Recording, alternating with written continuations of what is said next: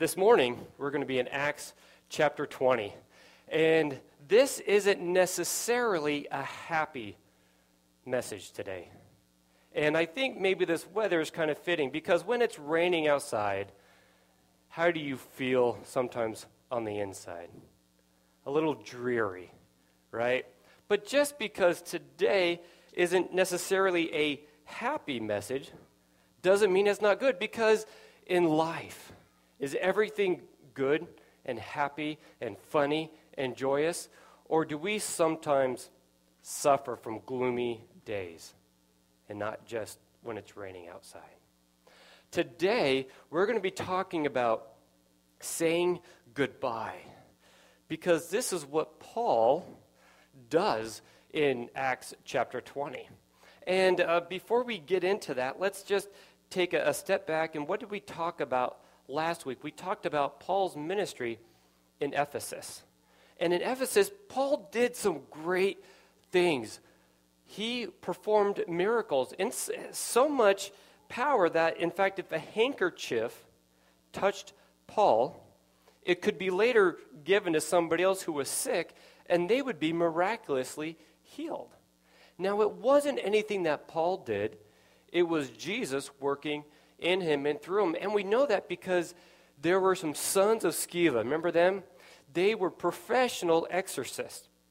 And when they went to this demon-possessed guy, do you remember what they said? In the name of Jesus Christ, whom Paul preaches, right? Come out. And the demon's response was, we know Jesus. We are familiar, or I'm familiar with Paul, but who are you? And the demon ends up beating up these men and kicks them out of the house, and they're naked. That's what happens when people try to do things in Jesus' name who don't have a relationship with him. And we talked about how great, how awesome would that be to be talked about amongst the demons. It's kind of scary, though, too, isn't it? It's like, oh, they have you marked. Right at their, Saturday night, I just picture this, not that this really happens, but their Saturday night poker game, right? The demons get together and they're just chatting and they're talking and they're like, man, did you hear about Moreland Baptist, what they're doing? That would be kind of cool, right? But intimidating as well. But the lesson we can learn from last week is, as long as we have Christ in us, and we are doing things in his name and not under our own strength and power, do we have anything to fear? No, we don't. But if we are trying to do things in our own strength, then should we be afraid? Yeah, so it's a good reminder for us. And then at the end of chapter 19, there was a riot in Ephesus.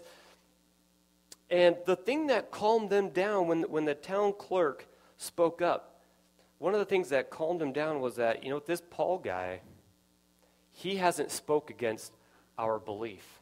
He's just spoken about what he believes.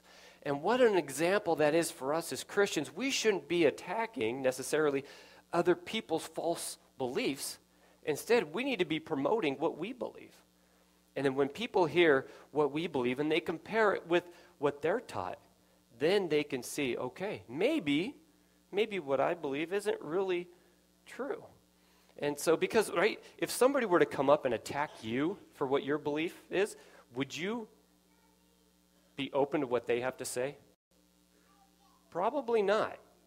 Probably not. But if they're just speaking what they believe, personally, I'm more inclined to listen to them, and then I can compare with what I believe. But today, right, Paul is going to be leaving Ephesus and just saying goodbye. How many of you have ever said goodbye to somebody, knowing that maybe this was the last time you were going to see them? How hard is that? I remember growing up as a kid, we'd visit our grandparents, because I grew up in Nevada. My grandparents and cousins, they lived in Indiana, and we would visit them once or twice a year, make the cross-country road trip. And what happened every time, do you think, when we said goodbye? What are the two things that we did? We cried. And what was the other thing we did? Hugged. We cried and hugged. Because we didn't know when we would see them again. We had hope that we would see them again. But one of those times, right, was the last time. And so this is sad, because I'm sure all of us can think of somebody that we said goodbye to, and it was the last time. But what we're going to be focusing on today is not just that, but how important it is to make sure that what we communicate to people is what's true. How many people have regret because the last time they said goodbye to somebody, it wasn't maybe on good terms, and they have that eating at them. So when we say goodbye to people, we want it to be on good terms, and we want them to know the truth. So before we get into Scripture today, before we get into our passage of Acts chapter 20, let's just bow our heads in a word of prayer. Lord, we come before you, and we just thank you, Lord, for what you've done for us. We thank you, Lord, for all that you've given to us. Lord, I just pray that you would guide and direct us this morning, that you would remove any distractions that we have, Lord, and that we would be fully just dedicated and focused on you. In Jesus' name, amen. So follow with me, if you would. I hope you brought your Bibles today like I did, and not rely on technology, because technology doesn't always work. So we're in Acts chapter 20. Follow with me as we go through the first 6 verses, and we're going to be talking about the journey to Jerusalem, because that is where Paul heads next. So let's read about that. It says, after the uproar ceased, Paul sent for the disciples, and after encouraging them, he said farewell and departed for Macedonia. When he had gone through those regions and had given them much encouragement, he came to Greece. There he spent 3 months, and when a plot was made against him by the Jews, as he was about to set sail for Syria, he decided to return through Macedonia. Sopater the Berean, son of Pyrrhus, accompanied him, and of the Thessalonians, Aristarchus and Secundus, and Gaius of Derbe, and Timothy, and the Asians, Tychicus and Trophimus. These went on ahead and were waiting for us at Troas. But we sailed away from Philippi after the days of unleavened bread, and in 5 days we came to them at Troas, where we stayed for 7 days. So we see here in this journey to Jerusalem, what did Paul do before he left? He encouraged others, right? He encourages others. He's going to leave. He gathers them around, and he's encouraging. Now, isn't it nice when somebody encourages you? Who here likes it when somebody encourages them? Yeah. Who here likes it when somebody discourages them? Says, you're no good, you can't, right? We don't like that. But it's important for Paul, and it should be important for us, to encourage others. And he encouraged people before leaving. And as he's traveling, what is he doing as he's meeting other Christians along the way? He's encouraging them as well. He also, if we look at verse 3, he's also traveling to avoid persecution, which is interesting because he knows, and we'll find this out later on, that he's heading towards persecution. It's just he wasn't supposed to be persecuted there. Let me read verse 3 again. It says, there he spent 3 months, and when a plot was made against him by the Jews, as he was about to set sail for Syria, he decided to return through Macedonia. So what's happening here, what seems like is happening here, is he's getting ready to set sail, but he knows there's some people, Jews, out to get him. And if he goes on this boat with your enemies, that's not a wise decision. Because when you're out in the open water, how easy is it for somebody to just disappear? So instead of taking the public transit here, Paul decides, I'm going to walk it instead, which is a safer thing. So that's what he does. And he ends up arriving in Troas. So let's talk about that. Verses 7 to 16, it's teaching in Troas. And this is an interesting passage of Scripture because Let's just read and you'll find out why this is interesting. On the first day of the week, when we were gathered together to break bread, Paul talked with them, intending to depart on the next day, and he prolonged his speech until midnight. There were many lamps in the upper room where we were gathered, and a young man named Eutychus, sitting at the window, sank into a deep sleep as Paul talked still longer. And being overcome by sleep, he fell down from the third story and was taken up dead. But Paul went down and bent over him, and taking him in his arms, said, "Do not be alarmed, for his life is in him." And when Paul had gone up and had broken bread and eaten, he conversed with them a long while, until daybreak, and so departed. And they took the young youth away alive, and were not a little comforted. So there was teaching in Troas, and what was it? It was a worship service. And we see here that they worshiped on what day of the week?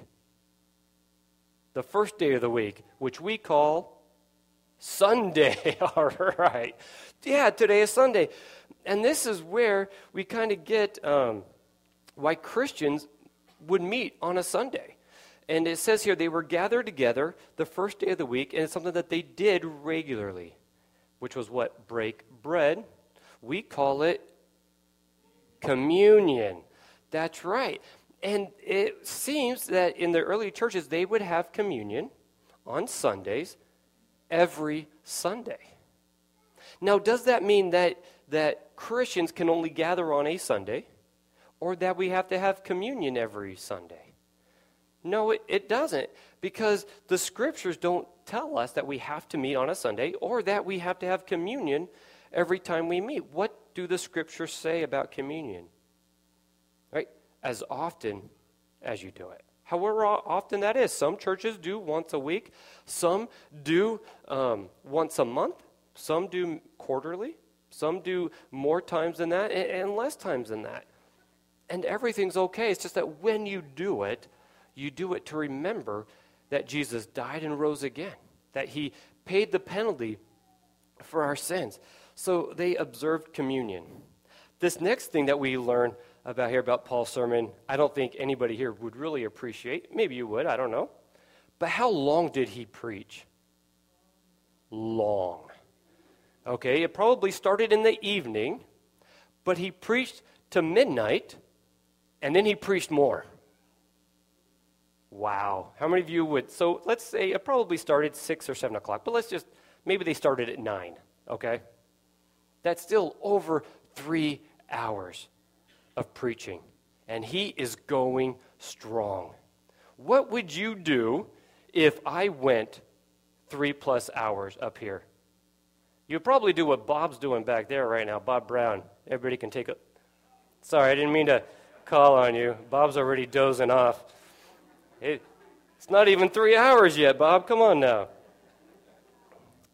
And I don't mind if you fall asleep while I'm talking. That doesn't bother me, as long as you don't snore. Okay? Please don't snore. If you snore, we're going to have to nudge. Now, who's guilty of falling asleep during a sermon? Right? I haven't fallen asleep through any of mine yet. But again, if I do, nudge me. Okay? Or just get up and leave. And so here he is, right? He's preaching. It's a long sermon, late at night, early morning, really, because it's past midnight. And Eutychus, a young man. This term used, he's probably between 8 and 14 years old. And what story are they in this house? On the 3rd story. Now, if you own a home and you have a 2nd story or a 3rd story, what happens in those upper levels? It gets what? It gets hot. It gets warm. And not only is it body heat, but there's candles, right? Because they don't have LED lights back then. So they have candles, which also produces more heat. So here Eutychus is sitting in a window, which I give him props just for being there, listening, and he starts dozing off. Paul is preaching, Eutychus is sleeping, and then a terrible thing happens. What's that? Eutychus falls out of the window, 3 stories, and he dies. They pick him up, and he's dead. Paul makes the right decision here at this point. What does he do? He stops preaching. Okay, so if any of you fall over, right, and you die in the middle of a sermon, I'm not going to say, well, you know what, I'm on a roll. We're just going to keep going. We're going to stop and take care of you. And we have plenty of nurses here. We will try to revive you. But I won't do what Paul does because, frankly, I'm not there, right? God doesn't do any signs of healing through me. I won't be able to bring you back. But we will stop the message. And so it's interesting that all this happens, right? There's commotions in churches. And I this is me being selfish. I kind of want to be in a service where something crazy like that happens. Just because sometimes nothing crazy happens. But to be there when that happens, oh man, I was there. Eutychus, man, it was awesome. You fell out, everybody, it was just horrible. But I can smile because obviously Paul brings them back to life. And then what do they do after that? Does Paul send everybody home? No. They eat. All right, guys, it's been long. Let's eat. So they have another meal. They eat. And then after that, they have discussion time. This is a good example of, this day and age, we call it large group, small group, where there is teaching going on, and then later on, there's discussion about that teaching. And he did that until daylight. Why would Paul do that all night? Because he has plans to leave Monday morning. Now me, if I'm traveling, I'm going to want to, you guys, okay, let's go to bed. I want to get a good night's rest because I'm traveling tomorrow. Paul didn't. He's like, I'm here. I'm going to spend as much time with you as I can to teach you God's word. Why would Paul do that? Because he knew that this may be the last time. And if you knew that it was your last time seeing somebody that you cared about, would you be, well, you know what, I'll see you later? Or would you try to spend every single moment you could with them? That's what Paul did. That was how he sacrificed for other people. He stayed up all night, not just preaching, but then conversing with them and just answering questions that the congregation had. And so you see, that's how Paul said goodbye. He invested in them. He didn't want to waste anything. And they just ate and talked till morning. Now, the one thing that is interesting about this passage, which I'll mention, is that when verse 10, Paul went down and bent over him, and taking him in his arms said, do not be alarmed, for his life is in him. And then they eat, and talk. And then verse 12, then they took the youth away alive. So I don't know if the youth was still dead or just laying there unconscious while the rest of the morning happens, or how that worked out. But anyways, I think Eutychus, man, when he went home, told his parents, hey, Mom, you wouldn't believe what happened to me last night. And you could probably hear a mom saying, how many moms would be nervous if their teenage son was hanging out on a third-story window? How many moms would be like, go ahead, son? Dads would be like, yeah, that's cool. We did that when we were kids. Yeah, I don't know. His mom may have killed him when he got home because she was so upset. But he did that. And then we read again, after that morning, Paul moves on. He moves on. Let's read verses 13 to 16. But going ahead to the ship, we set sail for Assos, intending to take Paul aboard there. For so he had arranged, intending himself to go by land. And when he met us at Assos, we took him on board and went to Mytilene. And sailing from there, we came the following day opposite Chios. The next day, we touched at Samos, and the day after that, we went to Miletus. For Paul had decided to sail past Ephesus so that he might not have to spend time in Asia, for he was hastening to be at Jerusalem, if possible, on the day of Pentecost. And so we see here, again, he moves on, but this ship is different. This ship, it seems like he actually hired. It was a private ship that he paid because he set it up ahead of time. And he said, you guys go, I'm gonna walk. One of the reasons, and I should have mentioned this earlier, But the group of men that was with them, part of their job, because we read about this in actually 2 Corinthians, because 2 Corinthians was written during this time, it seems. Paul had these men come because the churches, the Gentile churches that had started, were bringing an offering to the Jerusalem church. And Paul was being accused of having his hand in the till and taking money. And Paul was like, no, I don't. And I'm going to have men come with me, and they can handle the money. So it makes sense that money would be taken on the ship while Paul walked and just spent some time alone. Does that sound familiar to you? Was there another great preacher who would send his people by ship and would walk alone? Who was that? Can somebody tell me who that was? Jesus, right? Jesus did that because sometimes, right, Paul needed time alone. And I know sometimes I need time alone, and people sometimes just need time alone. And so he traveled alone. And then when he gets on the boat, the ship, they had, and usually that route, they would stop by Ephesus. But he didn't. He passed Ephesus. And I think because he had spent 3 years there, what happens if you're passing through a town and you know somebody?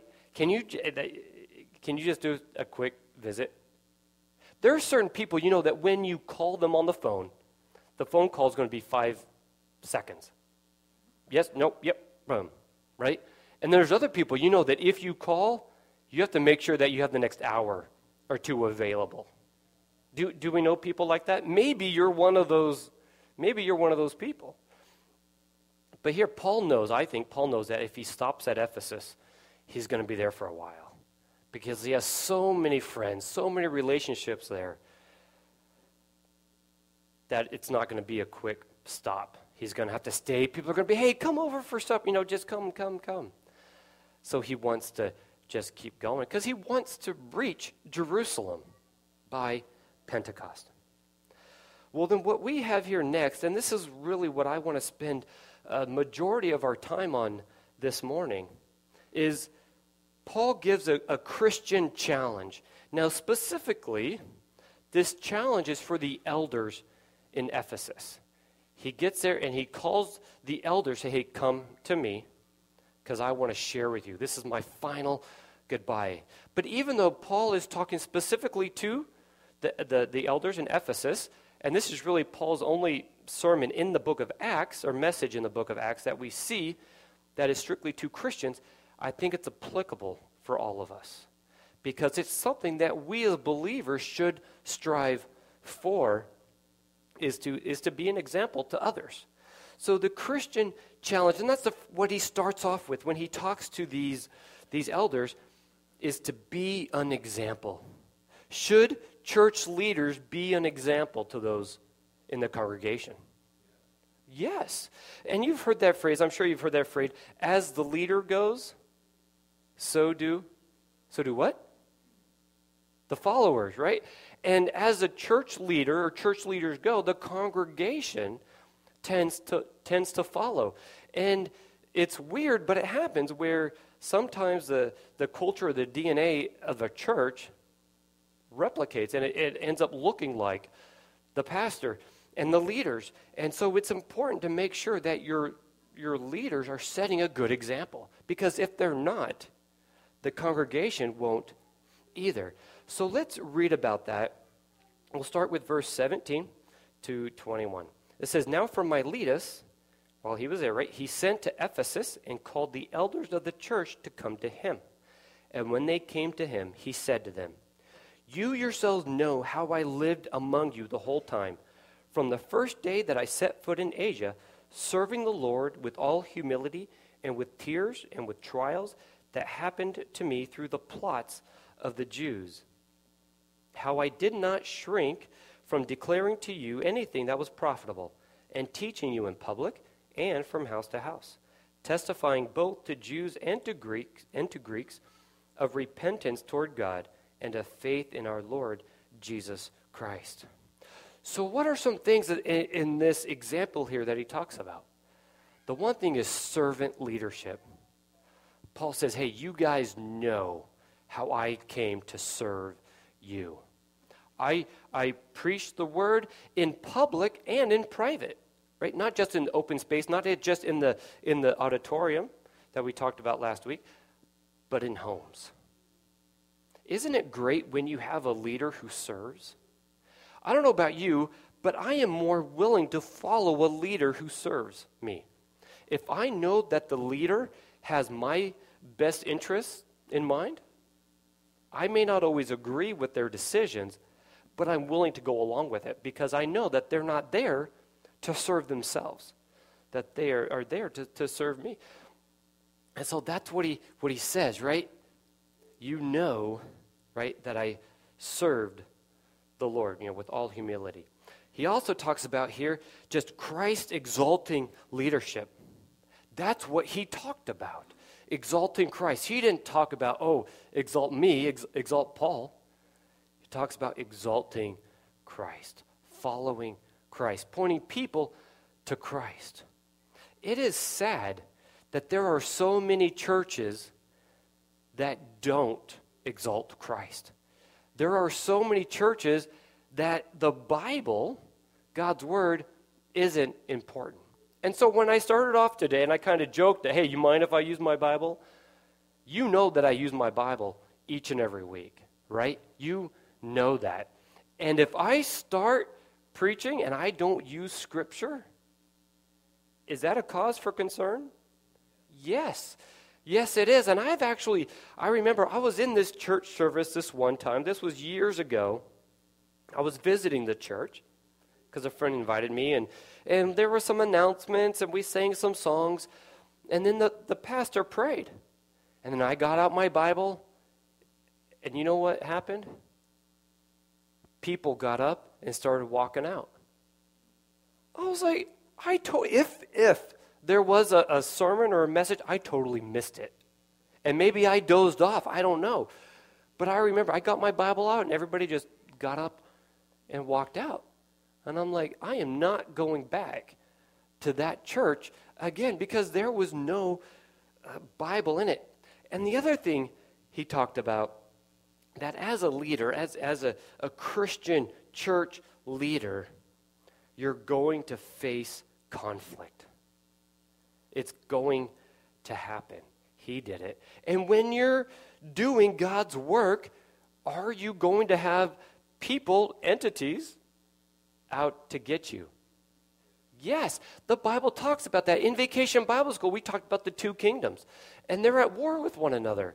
And if we're doing what God wants us to do, does the enemy want us to do that? No. And so are they going to try to stop us?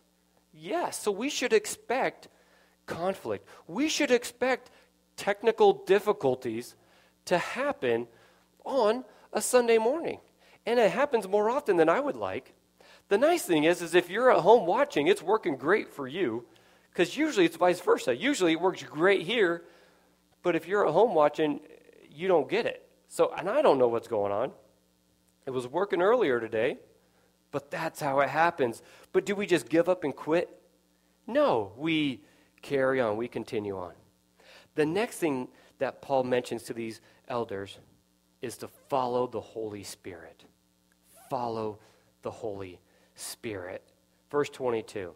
And now behold, I am going to Jerusalem, constrained by the Spirit, not knowing what will happen to me there, except that the Holy Spirit testifies to me in every city that imprisonment and afflictions await me.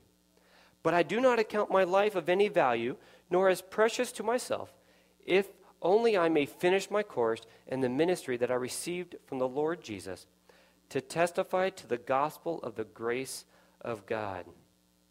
And now, behold, I know that none of you, among whom I have gone about proclaiming the kingdom, will see my face again. Follow the Holy Spirit. And it doesn't matter where, right?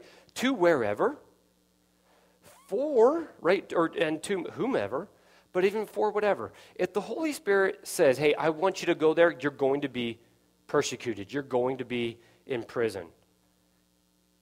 Should you follow his leading? Yeah. Is it scary sometimes following the Holy Spirit. Yeah.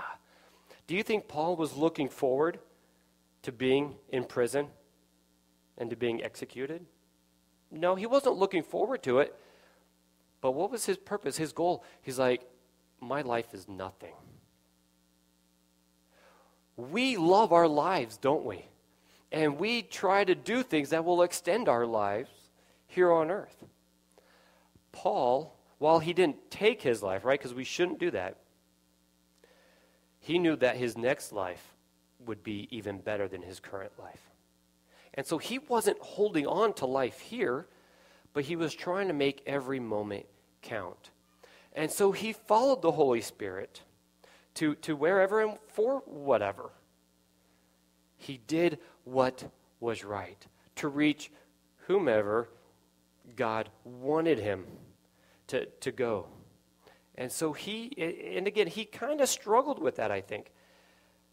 But he talks about, right, here, I know that none of you among whom I have gone about proclaiming the kingdom will see my face again. Does this sound like a happy message or a sad message? If I were, well, I shouldn't ask that question, but if I were to say, I'm leaving today, I'm never going to see you again, there might be a couple of you out there who would be like, yes, I'm so glad. I'm hoping not everybody would be that way. I'm hoping there would be a couple of tears. But that time, and I'm not planning on it, and again, I want to clarify that, but there may come a time where God says, you know what, you're done here. You need to go somewhere else. God may tell you that. He may say, you know what, you're done here. I want you to go somewhere else. And if the Holy Spirit leads you, should you go? Yes, you should. It'll be a sad day. But, and I know this, right? It's better to be in the worst place, in the darkest jungles of Africa, in the will of God, than to be in Lairdsville, right? Outside of the Lord's will. Because Lairdsville can be a dangerous place if God doesn't want you there. And we need to remember that. We need to remember that. He also tells these elders to live faithfully. Verses 26 and 27. Therefore I testify to you this day that I am innocent of the blood of all of you. For I did not shrink from declaring to you the whole counsel of God. Paul says, I'm innocent of what you do because I told you the truth. I did not lead you astray. I didn't just teach you part of God's word. I taught you all of God's word. And again, for us as leaders, and I think part of this with our church, now we don't officially have elders. I would definitely be included as an elder scripturally. And I think some of our diaconate would be included in that as well, because in our church, right, the deacons and deaconesses, they kind of function as the spiritual leaders of our church. Now, is that a position you should desire and be eager for? Man, I want to serve on the diaconate. No, because when you are called to be a leader and a teacher, you're held to a higher standard. And God's word says that. When you're in charge, man, you got to be careful. I fought God for years on being a pastor. I didn't want to do it. I was fully content working with children. And again, teaching children, again, you're still held to a higher accountability because teaching children is important because that's the foundation of their knowledge. And the world is teaching children, correct? Yes. Should the church be teaching children? Yes. Should parents be teaching their children? Yes, we need to be doing those things because we can't take a break. Because is the world going to take a break? No. They are working hard. We need to work even harder, but live faithfully. All parts of Scripture. Be an example. And then he gives, and this is hard, I think, for us as church leaders, But he gives specific responsibilities for these elders. Let's read about them, these specific responsibilities, starting with verse 28. It says, pay careful attention to yourselves and to all the flock in which the Holy Spirit has made you overseers. Right? It's the Holy Spirit has made them elders. To care for the church of God, which he obtained with his own blood. I know that after my departure, fierce wolves will come in among you, not sparing the flock. And from among your own selves will arise men speaking twisted things, to draw away the disciples after them. Therefore, be alert, remembering that for 3 years I did not cease night or day to admonish everyone with tears. Right? What are the responsibilities? You need to be diligent. As a leader, you need to be diligent of not just false teachers coming in, but also false teachers from within your ranks trying to destroy the church. Does that happen in churches? Yes, it does. In fact, and we talk about this, where there are churches that are solid. They follow Scripture. And then maybe a family member starts in a life of sin. And then what happens? If it's the pastor's kid that gets involved in a life of sin, you know what you start to hear from up front typically? It's okay. It's a choice. It's a lifestyle. It's not that bad.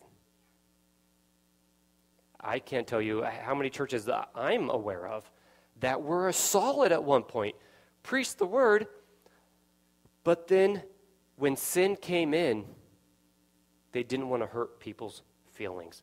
They didn't want to admonish. Who here loves admonishing other people and say, you're doing wrong? I don't know. I think there's some of you out there, if you see somebody who's doing wrong, you are quick to point it out. Paul, however, was quick to point it out, but he tells us how to point it out. How did he admonish? With what? With tears.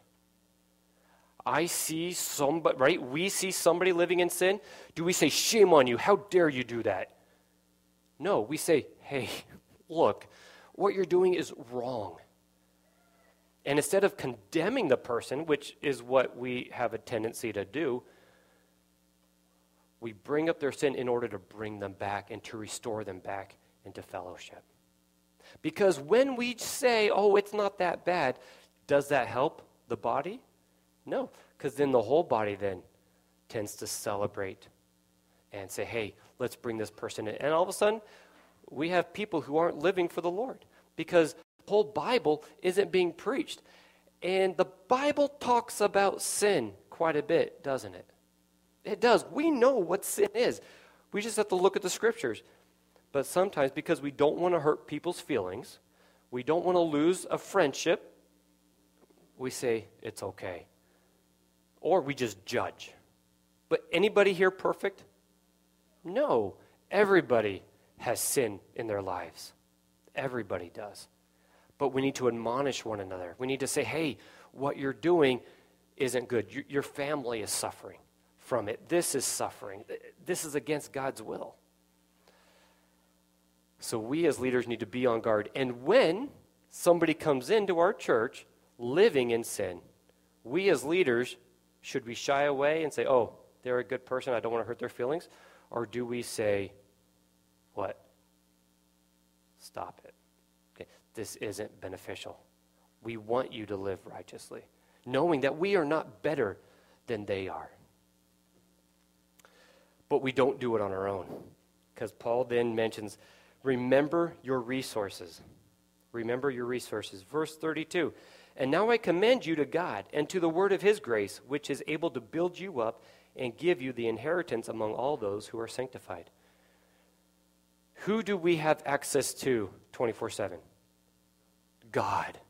As a believer, we have the Holy Spirit indwelling inside of us. Don't lose sight of that. We talked to yesterday in our men's breakfast, power tools and batteries. Power tools are great as long as what is in them? The battery. If the battery isn't in, your power tool is not going to work that well. Same thing for us as believers. We need to draw on God's power, God's strength. Otherwise, we're not going to be useful. The other thing is the Bible, God's Word. How many of you are familiar with 2 Timothy 3:16? For all Scripture is profitable. All Scripture. Now that's specifically talking about the Old Testament, but the New Testament here too is applicable. Because we know that the New Testament is also God's Word. But it's profitable for doctrine, for reproof, for correction, and for instruction in righteousness. Next thing he says, he sets a precedent. Verses 33 through 35. This is like an example. I coveted no one's silver or gold or apparel. You yourselves know that these hands ministered to my necessities and to those who were with me. In all things I have shown you that by working hard in this way, we must help the weak. And remember the words of the Lord Jesus, how he himself said, it is more blessed to give than to receive. Right? He set a precedent. Work hard. Be content with what... Is it hard to be content with what you have? When you look around, you see, oh, somebody has this, somebody has that. Oh, it'd be nice to have this. It'd be nice to have that. But be content. As leaders, be content with what we have. And it's better to give than to receive. Better to give than to receive. And then the hardest part, I think, sometimes about Christian challenge is we need to let go. Verse 36. And when he had said these things, he knelt down and prayed with them all. And there was much weeping on the part of all. They embraced Paul and kissed him, being sorrowful most of all because of the word he had spoken, that they would not see his face again. And they accompanied him to the ship. As a leader, we need to let go of people. Right? We can't keep them here. One of the hardest parts about being a parent is what? Letting go. When your child gets old enough and says, hey, I'm moving out. You notice that the parent always cries more than the child at that point? How many of you cried as a child, right, or young adult when you left your house? Did any of you cry at that point? Now, how many of you who have parents that have grown children, how many of you cried when your child left the house and said goodbye? I remember, my dad crying, and I'm like, what's the big deal? I'm coming back, but it is. It's a big deal. But we as leaders, that's part of what we do as leaders, is to train so that they can either go out or train them so that when we leave, they continue on. Part of parenting is training your child to live without you. It's so nice when you have a toddler because they need you. And then when they get to that point where they don't need you, it hurts. It hurts sometimes. But it's a good thing. A hard thing about being a parent is teaching and training your children to do things, because it's so much easier to do it yourself. It's quicker to do it yourself.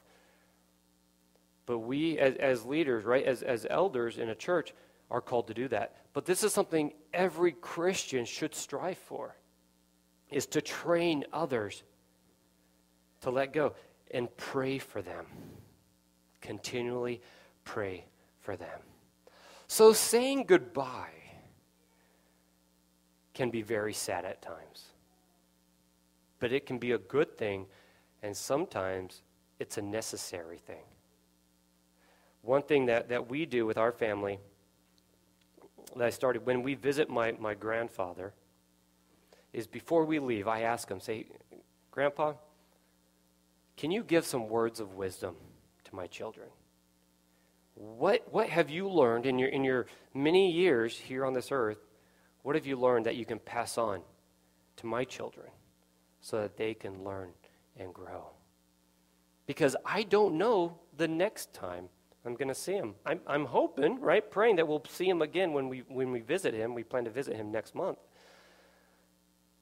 Because I don't know, one of these times, it'll be a final goodbye until I meet him again in heaven. And that is a hope that we as believers have. Saying goodbye, it's not easy. It's tough, but it's something that we all need to do. It's something that eventually we will need to say goodbye. So how are you going to say goodbye? What kind of a legacy are you going to leave? One that brings glory and honor to God, one that points others to Him, or one that points to nowhere, or one that just points to you? Let's pray.